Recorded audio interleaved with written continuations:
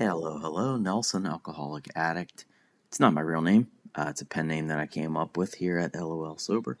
But I'm definitely an addict, I'll tell you that much. I just realized that I've been going to the gym for exactly a year now. I had been lifting weights at home off and on for a while before that, so I wasn't in terrible shape. But this is the first time in a long time that I got a membership, went to a gym, and actually did it consistently.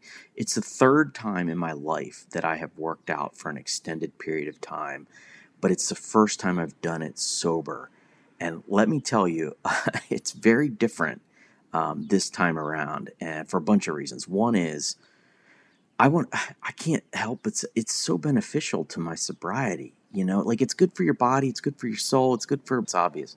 But it's really helped my sobriety, and I honestly have not seen massive physical gains. I won't be in pro wrestling or anything like that anytime soon. I'm in better physical shape for sure. I'm running on a treadmill almost every day after being pretty sure I would never run again based on doctors telling me how bad the condition of my feet were. So I thought maybe I'd never run again, and here I am running almost every day. So that's cool. It makes you feel good. The impact of my sobriety has been pretty special, I gotta say. I don't know that there's studies yet about the relationship between addiction and fitness. Now that I say that, I think there's probably been some studies done about getting addicted to fitness. I don't think that's healthy either. I don't think I'm addicted to fitness by any. If you saw this dad bod, you'd realize okay, he doesn't have a problem with the gym yet. But I haven't seen any studies that directly say that if you are an addict, going to the gym will help you X, Y, and Z amounts. I don't know if that exists, but the science, there's so much science out there about the positive impact of fitness on your mental health. I think it's probably inarguable at this point that people go to the gym, it helps. That's certainly been the case for me. My mental health is centered. The key to everything is staying sober, it's recovery. And so I've really liked what going to the gym has done for my sobriety. I like the way those two things have played in the sandbox together. It's been great for me. Second thing is, I see the difference in me this time around. The first time I ever went to the gym regularly was when I was a freshman in college. I went with my college roommate for a year, and I got pretty muscular. It was probably the best shape I've ever been in as a 19-year-old. But the only reason was I wanted to impress girls. I didn't have a girlfriend, and I had no desire to be in good shape other than to look as good as possible on the outside. And the goal was to just hook up with people. And as you could probably guess, the minute I got a girlfriend, my drive to go to the gym fizzled out almost overnight. I was entirely worried about my outsides, nothing to do with my insides. The next time I went to the gym regularly was for similar reasons. It was right after I got married, so I was in a relationship. But that time, I went to the gym. I wanted to just try to impress my newlywed wife, and I wasn't doing it for myself. I was trying to look as good as possible for the benefit of somebody else. And again, that's not really, it just wasn't enough to keep me invested in working out. And so again, I stopped going after probably a year, maybe a little less. But this time, I'm not going to the gym to meet anybody. And I'm not going, I love my wife, I'm not trying to impress her. I'm going because I want to go. And that's a positive byproduct of sobriety.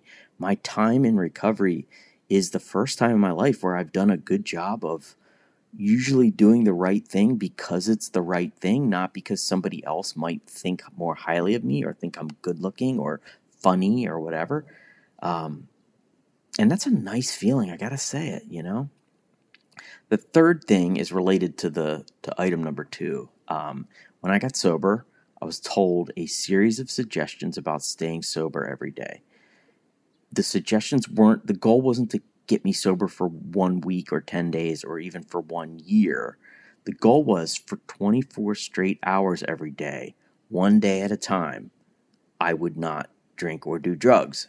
And it was so nice, and I needed it. It was the first time in a very long time that I had a specific game plan. Go to 90 meetings in 90 days, get a sponsor, start the steps. And it was the first time I was able to stick to a game plan. And I have seen the benefits of that. Like, this is a one day at a time program, but, I hate to say it out loud, but I will. The goal is to do that every day for a lot of days, right? Like, you can't be 300 days sober 7 days into sobriety, but the goal is to do it every day. That's the goal. And I had that goal from pretty early on in sobriety. Like, okay, I want to do this. It's Monday. I want to do it for Monday, but I want to wake up and I want to try to do it again on Tuesday. So that coincides perfectly with so much life since I got sober, like work projects, saving money, going to the gym, you name it. I am better at it than I ever would have thought, because staying sober has been such a good example of setting a big goal and just having to grind every day to achieve that goal. In that case, it was sobriety and getting to a meeting and making those calls and starting the steps and doing service. The goal is do it every day, and I've written before about, I'm so interested in New Year's resolutions and how they do work for such a small percentage of people. And it's like, I wonder why. And I am no expert, but I'm guessing it has a lot to do with not having any kind of program or network to support your goal. It's one thing to tell yourself on January 1st, I'm going to stop smoking or I'm going to eat better. But without any support, it's really hard. Recovery has been exhibit A of the ultimate New Year's resolution for me. And that's paved the way for exhibits B, C, D, and so on. I know how to set a goal and work hard every day, not once in a while. Work hard for it. And that's what the gym is, man. It's like I have broad goals I want to achieve, and I keep track of them.